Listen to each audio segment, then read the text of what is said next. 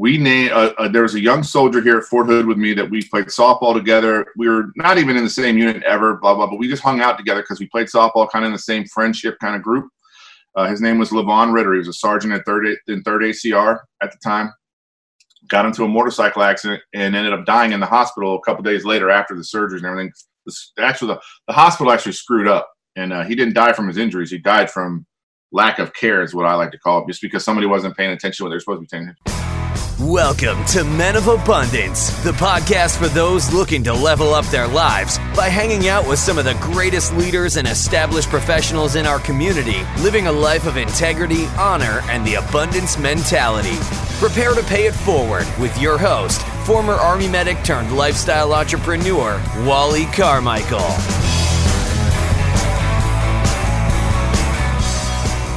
What is going on, all of you amazing abundant leaders? I am Wally Carmichael, your founder and host of the Men of Abundance podcast, the Pay It Forward community, proving to you that you can, in fact, live your life of abundance in family, faith, finances, and fitness on your way to having more.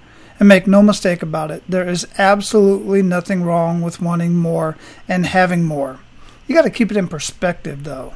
You know, having more relationships, having more quality relationships, collecting experiences over things, having more knowledge, more wisdom, and having more resources. Nothing wrong with that either.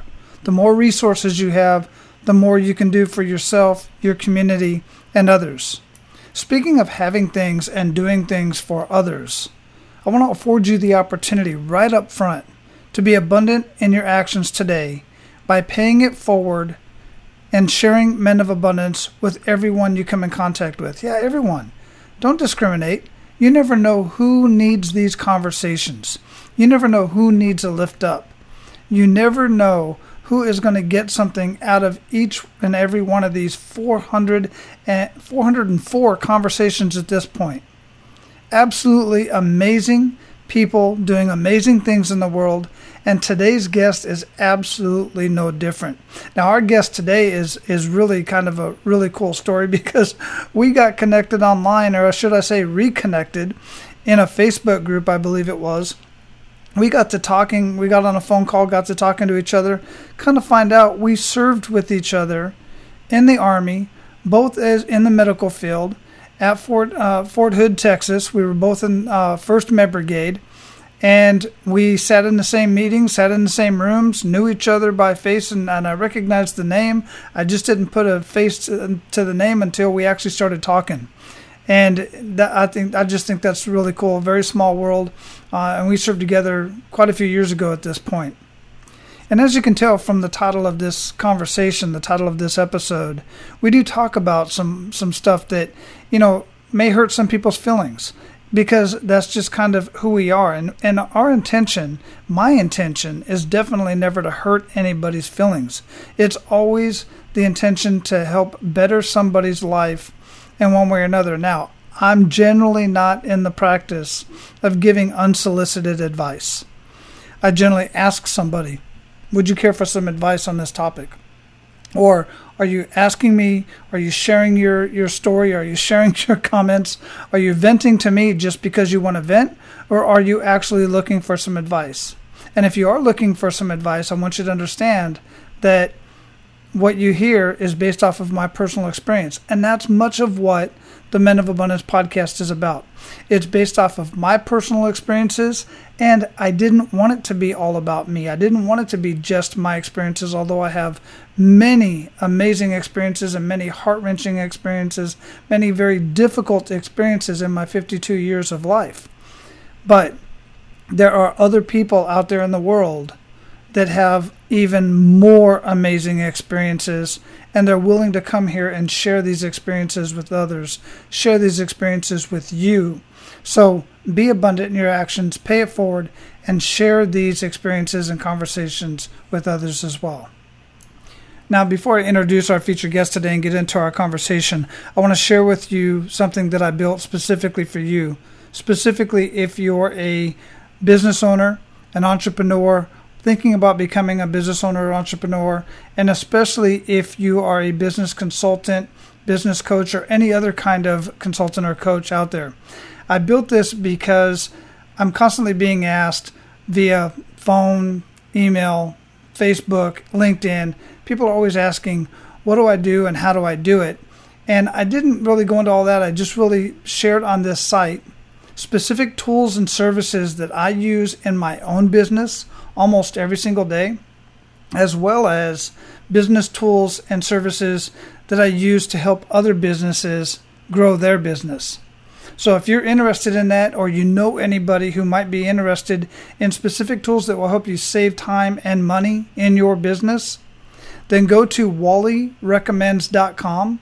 The link will be in the show notes, but that's pretty simple. Go to wallyrecommends.com, check that out, and I've got a video up there that explains what I do with each one of those tools, and then I've got demos for each one of the different tools that I use right there on that site. So this way, when anybody asks me that specific question, it's so much easier for me to just share wallyrecommends.com, and they can go there and check it out and get all the information they want. And I keep it updated based on any new tools that I might implement or some that I get rid of. Now it's finally time to introduce our featured guest. Our featured guest is John Valentine. He was born at Great Lakes Naval Hospital in Chicago. He grew up a Navy brat until he was 19. Then he joined the U.S. Army. He felt he could not do the ship experience. Sorry, Dad. Anyway, he ended up serving 20 years in the U.S. Army, making the rank of Sergeant First Class. He deployed 6 times and served in Bosnia, Kuwait, Afghanistan, and Iraq. He's a huge Chicago Cubs fan and Bears fan, as I'm sure you can imagine. And he's also a huge Iron Man fan. He loves the Marvel movies and loves spending time watching movies with his family. He feels it's the best time spent with family and to laugh. Now, since I personally know John, I will tell you that this is one busy individual. And literally everything that he does is for someone else. I personally don't know that the man does anything for himself. He's got an amazing nonprofit serving veterans, active duty military, and family members in the Fort Hood area. He's got a couple other businesses that we'll talk about, and he's constantly helping other business owners and other people in one way or another. I see him all over in multiple Facebook groups, always providing value, always willing to give up his time, and I just don't personally know how he does it. So without further ado, Men of Abundance, it is my pleasure to introduce you to John Valentine. John, welcome to Men of Abundance, brother. How you doing? I'm doing good. Wally, how are you, bro? Man, I am raring to go. We're finally getting this conversation underway and recorded to send out to all the folks out there. Where are you at in the world? I am in Central Texas. I'm right near Fort Hood, Killeen, Texas. So that's where I'm out of right there. I got to tell you, man, I know we had this conversation before. Of all my duty stations, that was the least favorite location, but I got to tell you, we had some of the best neighbors there. Yeah, the people here are great. I would say it's a challenge for any kind of young soldier or young couple that come down here because there's not a lot to do in the nightlife kind of aspect of it. I mean, there's a lot more now than there was 10 years ago, but it's not a city. You know what I mean? It's a central rural kind of area, so it takes a little adjusting. It's great for families, though. It's great neighborhoods. Great people live here. Just it's a little challenging from the social side of the world, I guess. Yeah, for sure. And I was there, 2008, 9, and 10. And we drove through there last summer, and it's grown quite a bit in just the last couple of years, last 10 years. Yeah, it has. It's grown immensely. I mean, back the first time I came through here, there was like on 190, which is the main road that goes through the middle of this area, there was like Applebee's, a few gas stations, the mall, a few restaurants. And then in 2000, there's like strip malls now and all kinds of stuff. Everything's expanded. So, I mean, Harker Heights is blown up. Like Harker Heights side of town is really taken off. There's another movie theater. There's like 4 movie theaters now.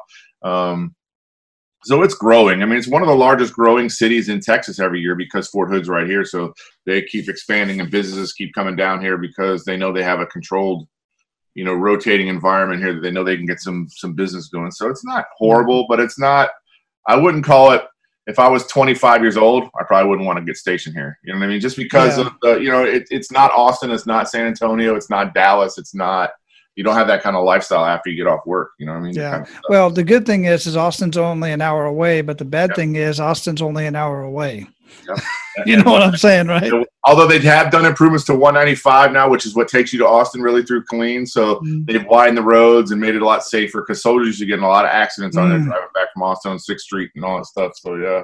Yeah, I know, man. I remember very well. I lived out in Harker Heights for the first year, but then had to move closer to Fort Hood since I was a first sergeant, and I basically lived on Fort Hood. I mean, not in my house.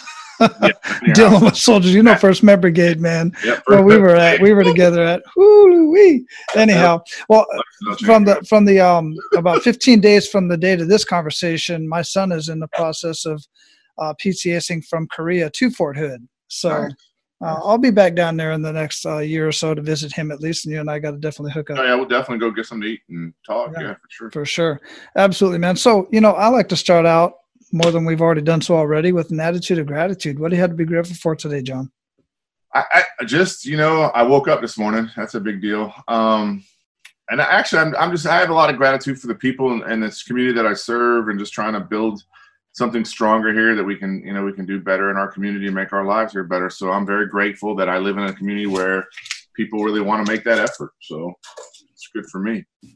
Yeah, absolutely. And you are doing some absolutely amazing things there at Fort Hood. You're a very busy man. You got a lot of stuff going on. We're going to get into that here in just a minute. Yep. But before we do, I really like to get to know the man behind the abundance. Mm-hmm. So if you would, how would you describe yourself?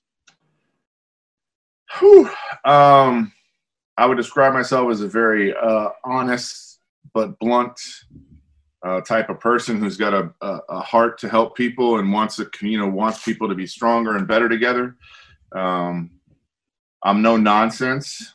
I can cut right to the bone, and I do that a lot, and I actually overdo it sometimes because I just try to be bluntly honest with people. I don't hold back. I'm one of those type of friends where if you really want the truth, you call me. If you don't really want the truth, you don't call me. That's just who I am as far as, and that's the person I like that I am, because I know I'm not going to lie to somebody or be untruthful to them. I'm going to be honest with them, whether it hurts or not. Now, I'm also the type of person who's going to say, hey, man, I'm going to say something to you that you might not take this right. So I want you to be, you know what I'm saying? I kind of preparatory everybody with it if I'm going to be something where I know it's going to have an impact on them. But, I'm just the type of guy that I'm a no-nonsense type of guy. That the military did that to me, I think. It's about honesty and integrity and kind of living by those 7 values we live to as soldiers. Just kind of always kind of kept myself to that. And I try to emulate those every day of my life, those things, because that makes you, what I feel, it makes you the better person. So that's what I strive for. Absolutely. And I dig that. We've had this conversation before. It's the same that I did when I was in the military, same I do for my boys, is I tell them, look, man, if I care about your feelings and I care about your well-being, but if I have to care more about one or the other, it's going to be your well-being. I might hurt your feelings in the process. Yeah, my wife tells me all the time, I don't say sorry enough to my kids, or I don't do what I'm saying. Hey, sometimes they don't need to hear sorry. Sometimes they need to really absorb what their father just told them and really look at the perspective of what I'm trying to get through to them. Mm-hmm. And eventually I'll end up saying, I'll talk to them about what will happen in those conversations. But, I'm not one of those guys that makes a lot of apologies. I mean, I apologize when I screw up, don't get me wrong, but I don't apologize for being direct and straightforward with people, because that's what people need to hear, because they need to understand, they need to take accountability for their decisions and what they're doing. And I know there's got to be accountability for it. So. Yeah, absolutely. And talking about accountability and things that we've screwed up along the way, sometimes that touches on the point of my next question, which is that kick in the gut moment that we all have an opportunity to experience and learn from if we're smart about it. If you would, share with us a kick in the gut moment that's happened in your life, whether it's personal, business, whatever the case may be, military, and really make us feel that. And then we're going to unpack that a little bit and see what you learned from that. What are you doing with it? Well, I think the biggest kick in the gut for me, honestly, is the fact that I'm the person that I am, and that I hurt a lot of people, in the sense that I affect my relationship with people sometimes because they're not ready for the type of person I am. So if I'm straightforward and direct with them, sometimes the results of that can be very negative. And not that I was trying to, not that I'm trying to emulate that or trying to make that the outcome, but that's the outcome a lot of times. So I have to look at myself in the mirror a lot. So I do that a lot. Like, hey, am I doing the right thing, being that blunt or that honest? Am I being the right type of human being?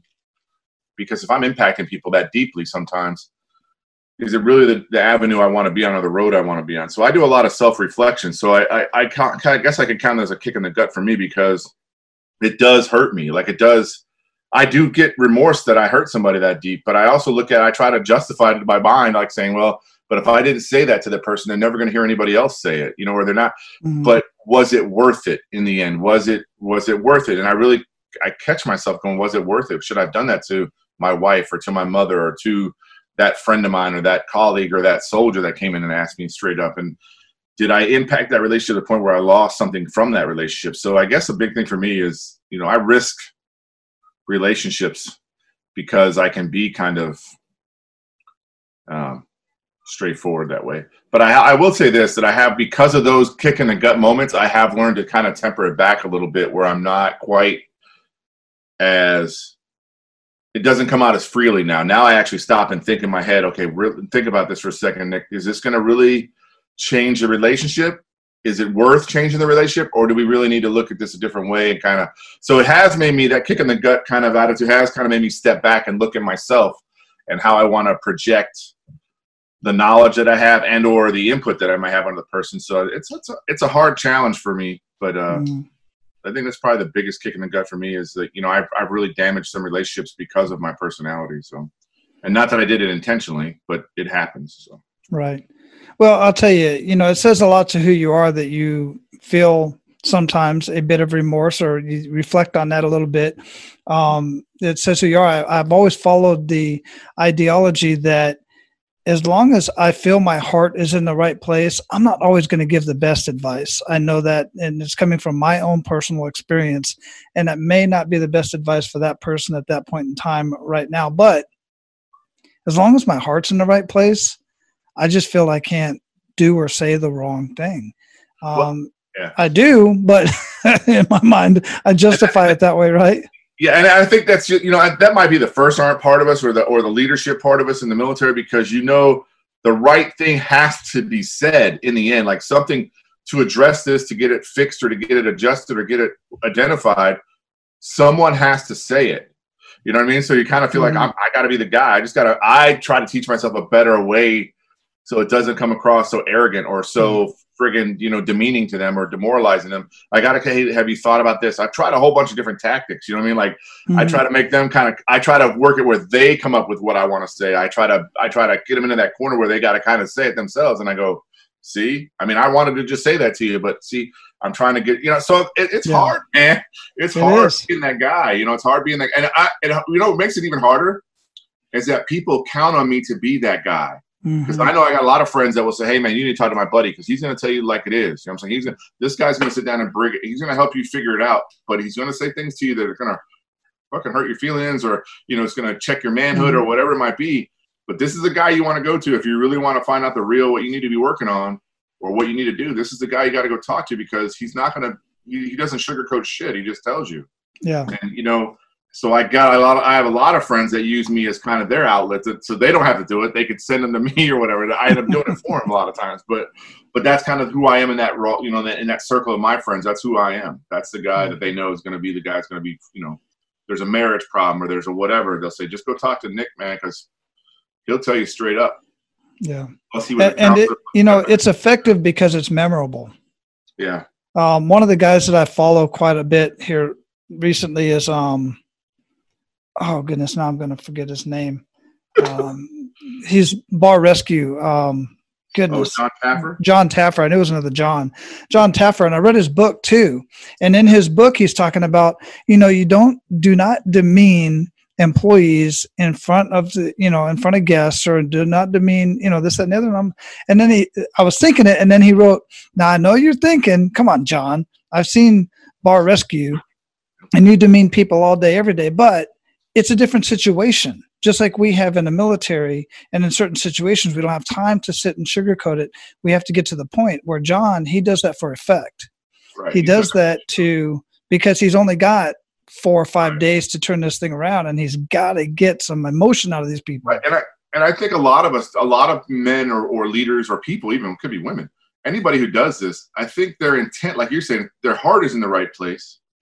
Because I do it all the time, like even at the charity. Like I don't want to blow up in front of my volunteers or in front of my staff if somebody screws up. But sometimes somebody needs that little come to Jesus meeting, like, hey, you screwed up so bad that I'm willing to do this in front of everybody. You know what I mean? So you need to understand how bad you screwed up or whatever. So it's hard, man. It's working with people is hard. There's no doubt about that. The big scheme of it, it's hard because you have in your mindset as the business owner or as a guy moving forward or the entrepreneur what you're doing. And then if somebody screws that flow up, there's an emotional response to that. And because there's an emotional response to that, it makes it very challenging for you as a man or a woman that's leading that company or leading that organization to not react emotionally. So, and I tell people all the time, I said, that's why I do the 10-second countdown kind of thing for everything I do now. It's pretty much give myself a moment to say, slow down. Think this all the way through. What is the outcome you want from this? If it's just corrective behavior or whatever, then you can come at this a different direction. You can say, hey, I want to talk to you in my office in 10 minutes, and then just let it go. Or you could lash out and fucking everybody, you make a scene or whatever. You know what I'm saying? So it's a challenging way to look at it. You know what I mean? Because my gut tells me to just lash out, but because that's an emotional response versus the logistical or the logical response is slow down. Give yourself a minute to kind of because you're having an emotional response. So your heart rate's going up. You're all the fluid in your body's just flooding and like either might even be boiling. You know what I'm saying? But the point is, slow down. So that's a lot of things I talk about now with a lot of guys I talk to that are young leaders in the Army. Is like instead of yelling at that soldier, take a second and think about what he really did. Yeah, he might have screwed up, but it did in the big picture, in the big scheme of things, is it really the end of the world? Yeah. Then if it's not the end of the world, slow down and give them a chance to explain it or whatever and figure it out. But yeah, you can use it as a and I always took a second to look at my past and go, because who was I back at that age? I was challenging to say the least as well. Man, I wish I'd have had any kind of leader when I was a young E5 or E6 when I was still in the combat arms room that would have said, hey man, take a second. Because they taught you just react and destroy. You basically just push-ups, whatever, you're just destroying that kid. You didn't give him a chance to explain. You just destroyed him. Yeah. Did you happen to know or run into Jack Clark, Command Sergeant Major Jack Clark? Yeah. He was a MAGCOM sergeant major for a while. He was my platoon sergeant in Panama, my first duty station. Nice. And he ended up being my first sergeant. And he was a very, very good friend of mine. But he was he's probably the best leader I've ever worked with. And I'm not saying that. I don't say that lightly. This man was top-notch. But he was calm, collected. He really kept his cool. I don't think I ever saw that guy blow up. And we went through some stuff. Yeah. I've had one leader like that too myself. And it was challenging for me because our leadership style was very different. But he taught me so much because I never saw him get upset about anything. Like he would just talk to you about if you screwed up, like whatever. He would just sit down and talk to you. I'm like, Sergeant Major, how are you not pissed off? He goes, I'm pissed. He goes, I'm extremely pissed, but I have to deal with this a certain way because I'm the Sergeant Major and I can't have soldiers thinking they can't come talk to me if any talk. I can't have that attitude. So it's strange, man. I'm sorry. My wife's phone's on. Yeah, no worries.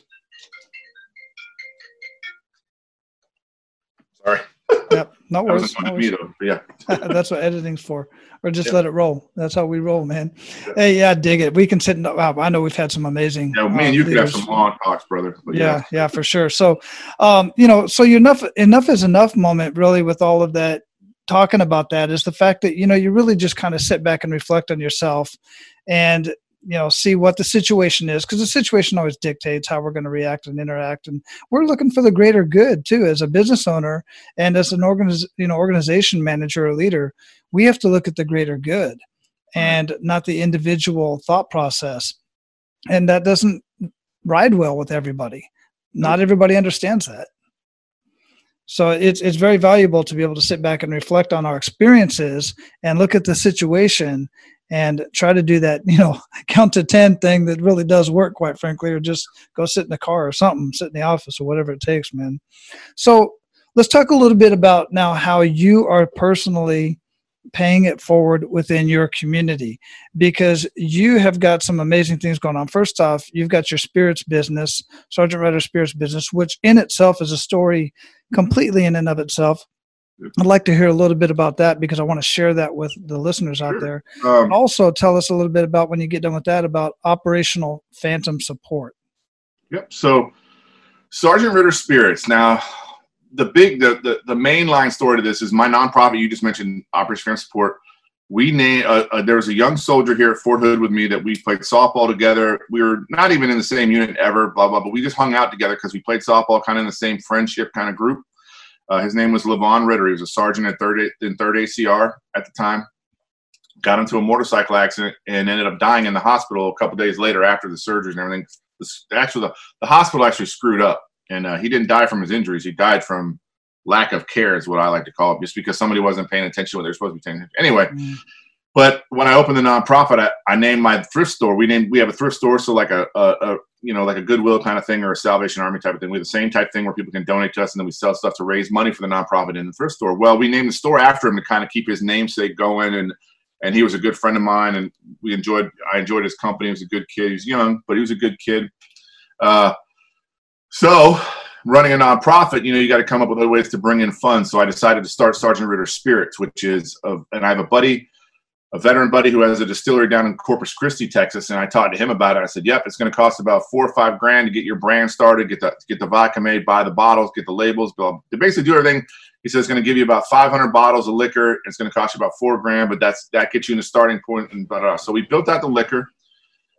We named the company Sergeant Ritter Spirits because I wanted to tie in Levon into that, plus his family, and his mother has a whole bunch of friends that own bars up in Iowa. They're from Iowa.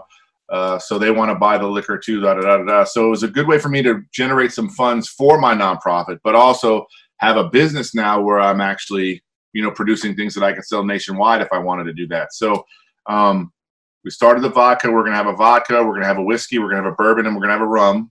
And it's all going to be called Sergeant Ritter or whatever. And then everything will have its flavors or whatever. But that company basically, so all the revenue that comes from that, after I pay my employees from that, all the revenue, the excess revenue comes in, I give that to my charity. I donate it to my nonprofit, so that it's another way for there's income coming into my nonprofit every month. We also started a coffee brand, so we have our own brand of coffee too. It's called Good Morning Sergeant Coffee, and that's run by Sergeant Ritter Spirits. So it's got the logo on and everything else. So we sell coffee now. We got a few coffee houses here locally in Killeen that are buying our coffee for their coffee shops. So we have that there. And we promote it, coffee cups, the whole 9 yards. So we do it all that way. But Sergeant Ritter Spirits, I think, is going to be really exceptional later on too, because now I cut out my middleman. I used to have a wholesale guy. Well, now I just started a wholesale company. I'm actually literally just turning the paperwork into my attorneys today so they can finalize it and get my federal and state license done. So once I get that, then I can sell my own alcohol to the bars and restaurants and clubs or whatever. So I don't have to go through a middleman anymore. So I'm cutting out 40% of the profits I was making that I was losing because of the middleman. Now I've got that all back. So, and plus I'm going to carry it like 6 other brands of veteran-owned liquor that my distiller makes, and really give them a really great deal on a price. So they're not going to be they're not going to be run through the ringer like I was, and they are. So I'm going to take care of it because I've already got contacts for Specs and all the different liquor stores in Texas. So I'm already working all that out, but hopefully it'll grow into a pretty significant thing. And we're trying to get into Drizzle right now, which is that company that actually sells spirits countrywide. Like they'll deliver it right to your house, because state of Texas, I can't sell it online and ship it out of state. But if I get it in a Drizzle, which is a company that does that, they'll do it for me. And all I got to do is ship it to them and they handle it all of it. I don't have to deal with it. Oh, wow. That's really cool. Yeah. It's weird too, because if you look at the country, there's a lot of states that don't allow you to sell liquor and then ship it out of state, like ship it somewhere. Like you can't sell it and ship it, which is, it's asinine to me because they're doing it for, CBD and hemp, but they won't do it for alcohol. But I'm like, I didn't even consider that. I never even thought that was a thing until the first time you and I had a conversation, because I know people in California. Well, Dwayne Johnson, for instance, has his tequila. And I was always wondering why there's so much wine. Yeah, he's California. California allows it. Allows it. See, I've already been to 2 of my congressmen and one of my senators. Hey, listen, man, we need to relook this, because why are you holding back Texas businesses from being able to sell our Texas-made, veteran-owned liquor in the state of Texas, and we can't sell it anywhere else out of state? Mm-hmm. I mean, that's just asinine that we can't ship it. I can't bottle up and ship it. They go through, they say they're over 21, the same thing the other states do. We can do the same rules. I don't have a problem with that. but we got to make it. So they're actually helping me trying to build out a new law, Texas state law, that allows us to put it online where we can sell it from our websites and stuff like that, so we can ship it and sell it and stuff. Because that would quadruple my potential income, because then guys like you in Florida could order a bottle, I could ship it to you. You know what I'm saying? Absolutely. Because you want to support me. I'm like, you guys let me sell my coffee and ship it out of state. Why can't I sell my liquor? You know what I'm saying? What? What? Exactly. So, it just doesn't make sense. It's a strange rule that they have here in Texas, but I think a lot of it was done just to kind of control the in and outbound of liquor that's leaving the state. But I'm like, bro, there's liquor. I order liquor all the time from California and get it in. I got orders because a funny thing, because I don't know if you watch Game of Thrones, but Game of Thrones was a pretty big show, and I was big into it. Well, they made a White Walker's bourbon that they made, right? This coming out in California made. It had the White Walker on it, all this kind of stuff. I said, well, I want some of that. So I ordered like 3 bottles of it, and then I was giving it away. I did it as a giveaway because I wasn't charging for it, but I did it as a giveaway, like a fundraiser at my charity. So like everybody put in for a raffle, it's like $1 per ticket or whatever. We put it on, and then everybody, and then somebody won the bottle, right? And it's like I think they're like $40 or $60 I paid for the bottle, but it's not a big deal how much I paid for it. But the thing is, I was able to get it. And I'm like, why can't I do that? And that's when I started diving into it a little bit more. And then I went to my Congressman Williams from my district, and then another congressman, and then a senator. I'm like, hey man, and I'm trying to get Senator Cruz on, which I actually reached out to his office the other day. I'm like, hey man, we need some help with this. We're living here in Texas, and I can't sell my liquor to people out of state. Why wouldn't you want me to make profit off money from people from out of our state? How would you not want that to happen? You know what I'm saying? I'm making money off other people from other states. Why would you guys not want that? So I'm like, I'm confused. So hopefully it'll escalate into that, but it'll take it in. But then all that running around comes back to my nonprofit, Operation Family Support, where we serve active duty military veterans and first responders with how day-to-day needs and stuff like that. So we do. Mike called you guys. So we support between 3,500 to 4,000 soldiers a month with just our food pantry alone. And then we have a free birthday cake program, Christmas toy program, backpack program for school, a car repair program, a tire replacement program, adult special needs program. So the conceptual way I look at it is this. I didn't really do it for the soldier or the veteran. I did it more for his or her family. So their family would have the things they need, life essential type things they need to have to make sure they're okay while the veteran or soldier's at work or whatever. Yeah, the soldier or veteran can use it and they can be happy to use it, but I didn't do it for them because, like you said, me and you were both soldiers, right? The company commander can pull me back in and out of the house and put me in the barracks and feed me, so he don't have to worry about me. But then I got my family out there that's struggling because I'm living in the barracks now, losing my BAH, all that other stuff. Like, well, what can we do to help that situation? So that's kind of why. But plus, I grew up as a military dependent, so I understood how hard it was to be a military dependent. Growing up all the way to when I was 19 years old, and then I went in the Army. So I kind of had the concept of how hard it is on these spouses to raise these kids and take care of those kids while the husband's out or the spouse is out. I shouldn't say husband, but from my point of view, it's husband because my mom and dad. But there could be a female soldier out there, like her husband's staying home with the kids, but he's the one having to. So I'm like, I got to do something, man, because this is just. Soldiers don't make a lot. I actually literally just had this breakdown. I pulled it out here somewhere. I had it here somewhere. But basically, I did a whole breakdown of what a soldier makes if you pay them by the hour, if you pay them by the day. I had it somewhere over here. But because I'm doing here it is. I'm doing like a whole report that I'm sending up to my congressman and saying, look, an E1 makes $2.33 an hour if he worked a normal 40-hour scheduled work week. That's how much he makes, $2.33. If he gets paid 24 hours a day, 7 days a week, he only makes $2.33 an hour for 24 hours because he makes $56 a day. And I have it all broken down all the way to E1 to E5 just to show how hard it is for a young soldier to really make it. And if you can really conceptualize how much they make versus, what people say, oh, soldier overpaid. No, we're not. But remember, we get paid 24/7, not 40 hours a week. So you have to break it down 24 hours a day, 7 days a week because we're on duty whenever. We pull duty for 24-hour duty. What civilian job that pulls 24-hour duty? They don't do that stuff like that. And it used to be that our housing was all basically paid for. It came out of BH, but now we get paid that, and then it gets taken out. And it was all for tax purposes. It was all for various reasons.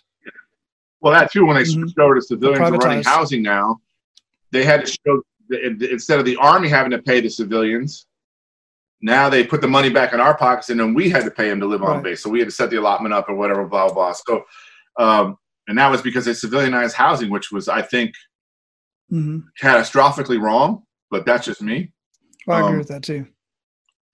But yeah, so the nonprofit, we're busy. We stay busy. We do a lot for soldiers and veterans in this community. Like we just linked up. We actually literally this Saturday, we just put a roof on a veteran's house. It's a veteran that is renting the house and a veteran that owns the house. But the veteran that owns the house is like 89 years old, and she's like in a senior's home, and she's like, she's not all there anymore. And the home, basically their mortgage, their rent pays the mortgage on the house or whatever, because she took out a second mortgage on it. So she didn't have the money to even do the deposit to get the roof fixed. So a buddy of mine that I met years ago, he lives on that block. He came and said, "Hey man, I want to partner up with you because I want to be able to fix this vet's house. I'm tired of driving by and looking at tarps all over the roof." There was literally tarps on the roof like every 5 feet. So they replaced the roof. It was about an $8,000 or $10,000 job, and he put all the money up himself. He paid for everything, did everything himself. And now we're going to start raising money to do it and build a program out for it. But he literally fixes this vet, and it's a black female veteran too. So, and that just happened to be who it was. But the point was, with everything going on in the world right now and all these issues with our unity and community kind of attitude about Black Lives Matters and all this other stuff, like I told the people, I said, look, this is about us coming together and being unified in this community. It doesn't matter what color she is, what color I am. What matters is she lives here, her house is falling apart, and we got people that can fix it. So let's go fix it, because it's going to make her family stronger, which is going to make our community stronger, which is going to unify all of us and make everybody stronger. And she's going to look at me now and go, "Hey, yeah, good. Doesn't matter what my skin color was." She looks at me like he's a friend. He's a brother now because he took care of me and my family. And that's the attitude we need to have in our communities, is that no matter what, we're all there. So from the nonprofit side, that's the biggest thing for me that gives my heart, it makes me feel good when I go home at night now. I can feel good about it because I've had the corporate jobs, I've had the other jobs, and that shit just sucked. You know what I mean? Because nobody cared about you there. It's just about the job. It's about the outcomes of your mission, your job you had. Whereas doing the job like this, I go home satisfied every day because I know I helped a lot of people, and a lot of people are grateful. So yeah, absolutely. And I'm grateful. And I thank you very much, because you and I both know those stories of being downrange or somebody deployed or whatever, and they took the checkbook with them, and they left the family back home with no funds with and nothing. Minimal access to anything. It's like, it just blows your mind, man. I literally hear that every month, Wally. A female dependent will come in and say, "Hey, my husband he only puts like $250 a week in my account to use for whatever, for groceries and all sorts of shit." I'm like, "What?" Yeah. I'm like, "What?" I mean, my instinct as an NCO is I need to call that first one. What the hell over? But I'm like, "All right, sweetheart." So then I just make sure she's got food. I make sure she's got everything she needs to make sure the $250 she gets now, she doesn't have to use it on food. She can use it for the things that her and her kids need, other stuff and stuff like that. So that's what we do. But it's great. The Army still like it. There's still soldiers out there that control their spouse like that don't give them any kind of more education, access or control. She didn't even have a debit card, bro. She didn't even have a bank card. We need to educate these guys. That's just dirty, man. That's no way to take care of a family at all. That's no, it isn't. But again, and I'll guarantee you that kid came from a broken family or some kind of credit where the father was kind of abusive or whatever, or not educated. And that's just the only way he knows how to do it. I'm not blaming him either, because that might be the only way he knows how to do it. When I say no education, I don't mean traditional education. I just mean he had no example. Yeah. He had a poor example. Yeah. And it just trickles down. And we just need to educate these guys, on men and women, on how to handle a family, how to manage a family, and how to take care of a family. It's ridiculous. So, man, thanks for sharing that. And thanks again so much for all that you do. It's absolutely amazing. I mean, it wasn't there when I was there. Obviously, you and I were still on active duty at the time when I was there 10 years ago. Yeah. But thanks, man. Yeah. Bottom of my heart, seriously. Yeah. I retired in 2010. So it was right after that. It was right after I got back from Iraq and went back to Hawaii. Excellent, man. So we are at the point where we're going to pay it forward to our abundant leaders. You ready to do that? Excellent. So share 1 to 3 actionable steps that men of abundance can take today.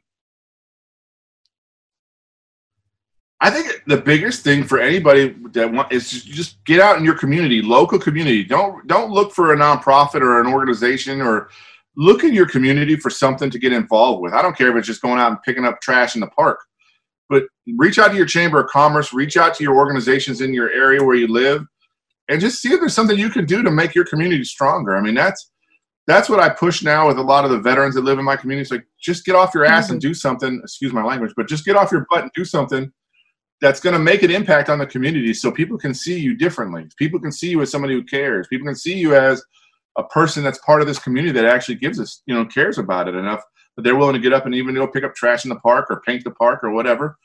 But anybody or pick up a battle buddy, pick up somebody who might be struggling a little bit now, do something for them and help them. Maybe go, help them at their house, put a fence up or do whatever, but do something to help that's going to make you feel good for what you're doing, but also make you understand that all that stuff is there. So it's available to you where you're at. Yeah, you just got to go out and environment. Look. That's one thing that I've instilled in my boys. They used to ask me for many years, even after I retired, if it was in my path, a piece of trash or something like that, didn't go out of my way, but if it's in my path, I pick it up, I put it in my pocket. Yeah, it's there in front of every Dad, that's garbage. What are you doing? That's what we do, man. I'm not going to walk over it and leave it there. So they do that. Yeah, that's what my kids do all the time. Dad, why'd you pick that up? I said, because it's litter and it's in our community and it shouldn't be there. So let's pick it up, throw it away. So my kids, like literally when my kids are growing, we kind of make it a game now. Who's going to have the most trash by the time we get to wherever we're walking to throw it in the garbage. So, and that makes me feel good that my kids saw me doing it and they're like, they want to be like me and they want to make sure that this community's cleaner and we make a joke out of it too. But the point is it's something that now as a family, we all do it. We all pick up, no matter where it is in our front yard, or if we're walking down by my office or whatever, we see something, we pick it up and bring it in and throw it in the trash because it makes our community. It's a very small gesture, and the gesture works either way. If you just walk right over it, then everybody else says, it's all good. Let's just trash our environment. Yeah, because trust me. Oh, for sure. Trust me, somebody's watching you. Always. That's what I tell my kids all the time. Somebody, I don't care if they're across the street in their office building, they might be looking out the window, and they saw you walk right past that piece of trash and didn't pick it up. So you basically spit on the community like it don't matter. So I just walk past it. Versus they see you pick it up, they might go, "Wow, that's pretty cool." They might do the same thing. So it has a bigger impact. Absolutely. Yeah, it has a huge impact. What you're hella busy, man, just crazy busy. What rituals do you have throughout your day that make the biggest impact in your life? Or habits or anything of that nature? Biggest impact. I honestly, thinking about that for a minute, that's a tough one because there's so much that I do. Wow.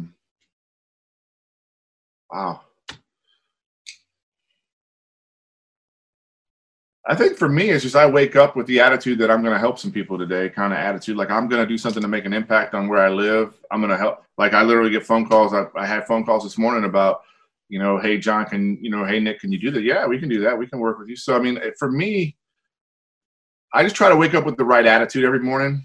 I wake up in pain. I have nightmares and all that stuff, as a soldier, we do that. But now that I've gotten so used to that, that's how I wake up, and I got to give myself a minute to kind of gather my thought. But then I think to myself, because I'm looking in the mirror, I'm a big guy with this, Wally. This is what I do. The mirror in my bathroom, me and my wife have one of those big giant, mirrors.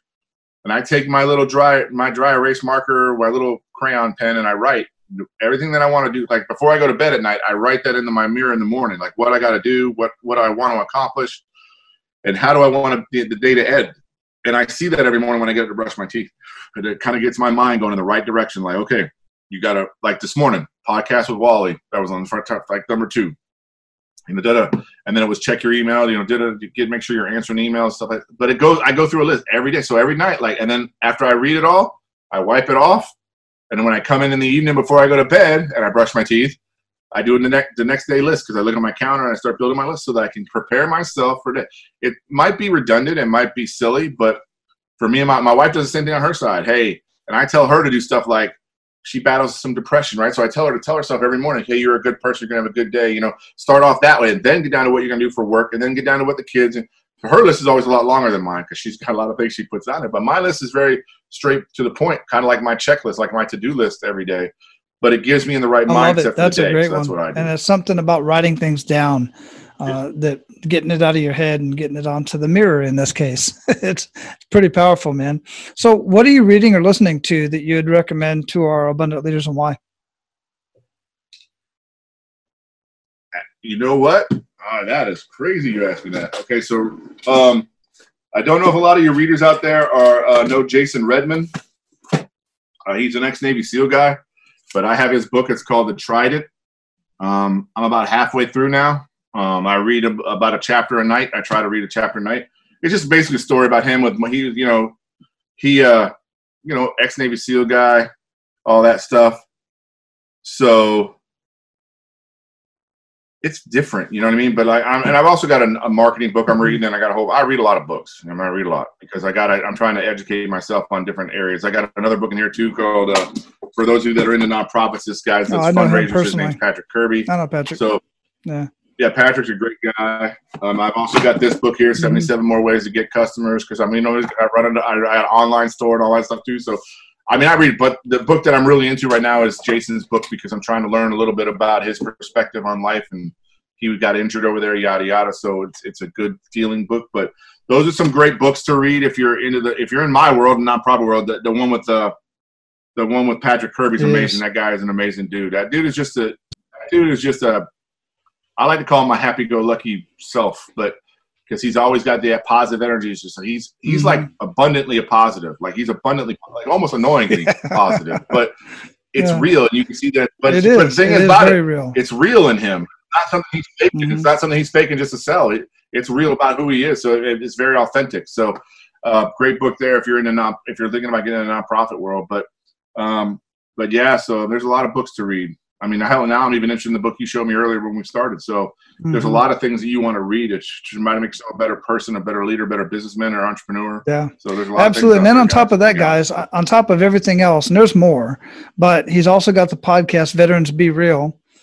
Absolutely amazing podcast. I was fortunate enough to be interviewed for that. That'll be coming out at some point, but just so much going on, man. I just dig it. I love it. And thanks for those recommendations, by the way. What do you feel holds most people back from all the people that you get a chance to talk to, all the soldiers, business owners, so on and so forth? What do you think holds most people back from living their life of true abundance? I think it's fear that holds all of us back. And it's about overcoming that fear of failure, that fear of embarrassment, that fear of, people looking at you the way you don't want to be looked at. I think the biggest thing for most people is fear. It was for me. That's the reason why it took me a little while to really start my own business, because I was just like, I just need to go get a 9 to 5 where I don't have to worry about it. I don't have to be, I just go do a job and go home. I don't want to have those other responsibilities because I was afraid of failure. I was afraid of looking bad in the eyes of my family or my loved ones or my friends. So I think a lot of it is fear. And I think that comes from our society, because of the way our society drives things through television and movies and everything else. It makes you really apprehensive to take a risk in yourself, and then risk in yourself. You got to take a risk on yourself. You got to take that chance. And I think a lot of people are afraid. Another great book to read out there, if you're a veteran struggling with PTSD, or you're a veteran out there struggling with anything, depression, it's called Conversations with God. I read that book, 5 years ago, 6 years ago, and I still have it on my nightstand, and I have highlighted chapters in there, because it's not a religious book, guys, out there. So if I'm not saying it's a religious book. It's not built religiously. It's just built. If you could have a conversation with God, what would you ask him, and how would you get? And he talks about fear, and how fear is the main factor with human beings that kind of keeps us from being the full human being that we want to be, the full person we want to be, because fear is the most controlling thing in our lives, because whether we admit to it or not, it's the reason we don't go out and take chances and do things. It's the reason we don't go out and do those things, because there's some type of fear established inside you. So it's a great book to read. It's a 3-part book. I only read book 1, as the other books start to get in a little it goes down a different path. But book 1, it changed my life, because it also helped me deal with my depression. It made me start answering to myself to go talk to the doctors and talk to the therapist so that I could get the treatment that I needed.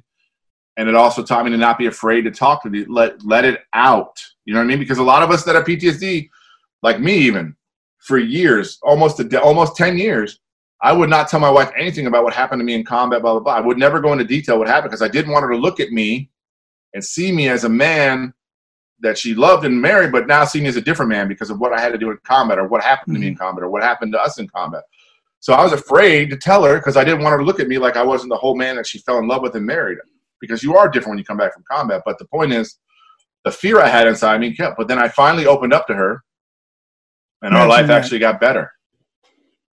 I mean, it actually got better. It took a little while because she had to understand it and she had to absorb it and understand the things I had to do over there weren't because it was who I was. It was because the situation I was in, not who I was per se. You know what I'm saying? Like in a firefight, you don't really worry about who you're shooting at if they're shooting at you. You just wait till the end and figure it out. But with her understanding that she saw that, and I think the reason it helped me and her is because now she understands why I get angry and why I have those episodes because now she understands it better. Because I talked to her about it, and I really opened up to her for the first time in 10 years, and we've been married for 10 years. So, but I'll tell you, fear is a dangerous thing for all of us out there. So, men, if you're out there listening, men and women out there listening, especially men, a lot of us have that fear too. In relationships, you're afraid to tell your wife that she's not pretty enough for you anymore, that you don't think she's pretty or whatever. But if you tell them those things, it gives them the opportunity to work towards things. And that's a bad example maybe, but the point is, if you're afraid to talk and be honest, and that's the whole point of the memory we talk about, the whole me being blunt with my wife, that she's the only person, probably the only person on the planet that I'm not always completely honest with because I'm afraid I'm going to lose her if I'm too honest with her. You know what I'm saying? Like I'm afraid I'm going to lose her. And a lot of men out there are that same way. They're afraid if they're too honest with their wives, it's going to impact their relationship in a negative way because whatever. It could be as simple as, a porn addiction, or it could be something crazy like that. But if you're afraid to talk to your wife about it, it's only impacting you badly now, and then it's only going to make it worse later. So I tell everybody out there, just don't be afraid to let and open up to the people you care about and love, because it's going to be the biggest impact on your life if you don't, because eventually it all comes back to us, unfortunately. Eventually it's a big ass circle in life, and eventually it's going to come back and hit you in the head anyway. So just figure a way out to talk to the people you love and care about and talk to them. Because absolutely. I definitely 100% agree with that. I've been married coming up on 30 years, and there's still things in my childhood growing up that I haven't expressed to my wife yet, because I am definitely not the person I was back then. But most people wouldn't like me if they knew some of the, well, these are my close friends that are still, they know what I did. They know stuff we've been through. So it's not just those of you who are not veterans, not been in that situation, it relate it to any other part of your life. Yeah. And the fear thing, I'll tell you what, I always like to use the analogy of jumping off the high dive. You get up on the high dive and you're just scared but once you make that first jump, then you're like, oh man, I can do it again and again. Then I'm diving and then I can do flips. Well, John had a fear in starting his business, and then he started a business, and now the guy's doing freaking triple lendings in business. He's got a coffee company, a spirits company, a nonprofit, podcast, and other things coming down the pike as well. Honestly, once you get past the fear, it kind of can open up the floodgates for you, because now I'm not afraid of shit as far as business goes, because now I know there's people like Wally out there I can reach out to. There's other people I can reach out to and say, hey, look, I need a little help. And they're there to help you. So because I took that chance and jumped out there. But if you don't take that chance, guys, if you don't listen, if you don't sit down and give yourself an honest evaluation of you and where you're at, because even like Wally just said, eventually he's got to have that conversation with his wife, because his friends who know him back then are still his friends. So that tells you that people can overcome those things. It's a matter of the fear he's having for her seeing him a different way. Same thing in business. You might be working a 9-to-5 job at Walmart right now, but you want to be an entrepreneur and start your own, whatever, dog grooming business. So go do it. You can still work at Walmart and still try to set that up. And there's still, there's still ways you can do it. You just got to honestly look at yourself and say, this is who I want to be and this is where I want to be at. And I want to strive to get there. And then you got to take that chance and go. You got to get past that fear and go. And once you do that, man, I'm telling you, your eyes are going to open up to the world. You're going to see things I see things a whole lot different now than I did 10 years ago. You know what I mean? Like I see things, I know there's guys out there like Wally that'll help me with my business issues, or there's guys out there like Dr. Garcia that'll help me with marketing, and all these other guys that I have now that'll just help me and not expect anything other than to just be a friend with me and help me out. So it's value there. There's value in friendships. That's why being open and honest with yourself. Labor trading too. I do a lot of that as well. So favor for favor. Excellent stuff, man. Absolutely love it. We are going to have all of your links that I have available to me at this point linked up in the show notes. But before I let you go, John, what did we not talk about that you want to ensure that our listeners get out of our conversation today? I think the biggest thing right now is we talked about a little bit about the unity in your community, because I'm starting a big push down here about community cannot survive without unity. Look at each other and your neighbors. don't value people by the way they look or their color of their skin or the religion that they follow. Look at them as neighbors. Look at them as people that are in your community that want to make your community stronger. They want to have a happy life too. Everybody wants to have a good life. Everybody wants that. I mean, in the end. So just reach out to your neighbors. Go say hi to your neighbors a little bit more frequently. Go next door and knock on the door and say hi. I mean, just do something to get out and show people that they matter and you matter and we all matter together. So unify your local neighborhood, your community, whatever you can do. Get out and get involved, because I know with the pandemic right now, it's a little harder to do the kind of face-to-face stuff. We have enough issues. I'm having enough issues with this whole mask thing and all sort of stuff, but I understand the concept behind the mask. But I was a medic, and I'm going to tell you right now, somebody who's got COVID and you're wearing one of those masks and they got COVID and they talk to you and it gets in that mask, guess what? It's going to absorb in the mask and you're going to be breathing into that mask. And guess what? You're going to catch it. Versus if they were talking to you and they got out, there's a less likelihood that you got it from them talking to you and you didn't have the mask on. That if the mask is there and it spits on it and now it's absorbed into the mask and I'm breathing my mask area and all the time. Mm-hmm. So that's just me though, as an old medic. You know what I mean? I'm just telling you, even an N95 mask isn't going to save you from it. But I think more of it's just a symbolic thing. But the point is, get out in the community, make yourself aware. Even if it's Zoom calls like this with your friends and family, you should do a lot of Zoom calling right now. Keep your family strong. That's the biggest thing.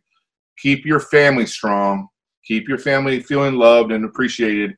And then your community. Yeah, I got to tell you, my wife and I both, real quick, individually, I've done a virtual happy hour, if you will, with friends from high school that I hadn't talked to in years on Zoom. And my wife just recently did it with her high school friends in Panama. Now, her high school friends in Panama are all over the place. So one's in Canada, one's in a couple in Panama, one's in Europe. They all got on Zoom and just had a great time. That's the beautiful thing about Zoom is they could be anywhere. It's awesome, man. One location online and everybody's in the same room talking. So, brother, excellent, absolutely amazing conversation. I love it. I always like having these conversations with you. Go out, live your life of abundance. Keep paying it forward in your community and beyond. You're making a hell of a difference, big time. And I seriously greatly appreciate you for it. You know what, Wallen? Anytime you need anything from me, brother, you know where I'm at. So just reach out. All right, so your action step for today is to constantly be seeking more information. Always be striving to learn more in your field, learn more about your family, learn more about the people around you, learn more about your community. Get out in your community and you will quickly discover needs that are missing in your community. Then don't get on social media and Facebook and TikTok or whatever your flavor is, whatever your site is. Don't get on there and just vent about it and talk about it and say, you know what I saw today and this, that, and the other. Do something about it. Pull people together. Don't try to do it yourself. When somebody stands up and takes leadership of a particular cause, and it's a good cause, other people will follow. Unfortunately, as we know, people will follow a poor cause as well. But be the bigger person. Find something in your community that truly needs to be addressed and get out there and do something about it. It's the best thing that you can do for your community. It reflects who you are. It will help your family. It will help generations of your family, and it will help everybody else coming through your community at any given time. Now, go out, live your life of abundance, and be sure to pay it forward. That's all for today, Abundance Leaders. For more about our guests and the powerful information we shared with you today, be sure to sign up for our mailing list at menofabundance.com. We appreciate your time and look forward to hanging out with you on our next episode. So until then, be sure to pay it forward and live your life of abundance.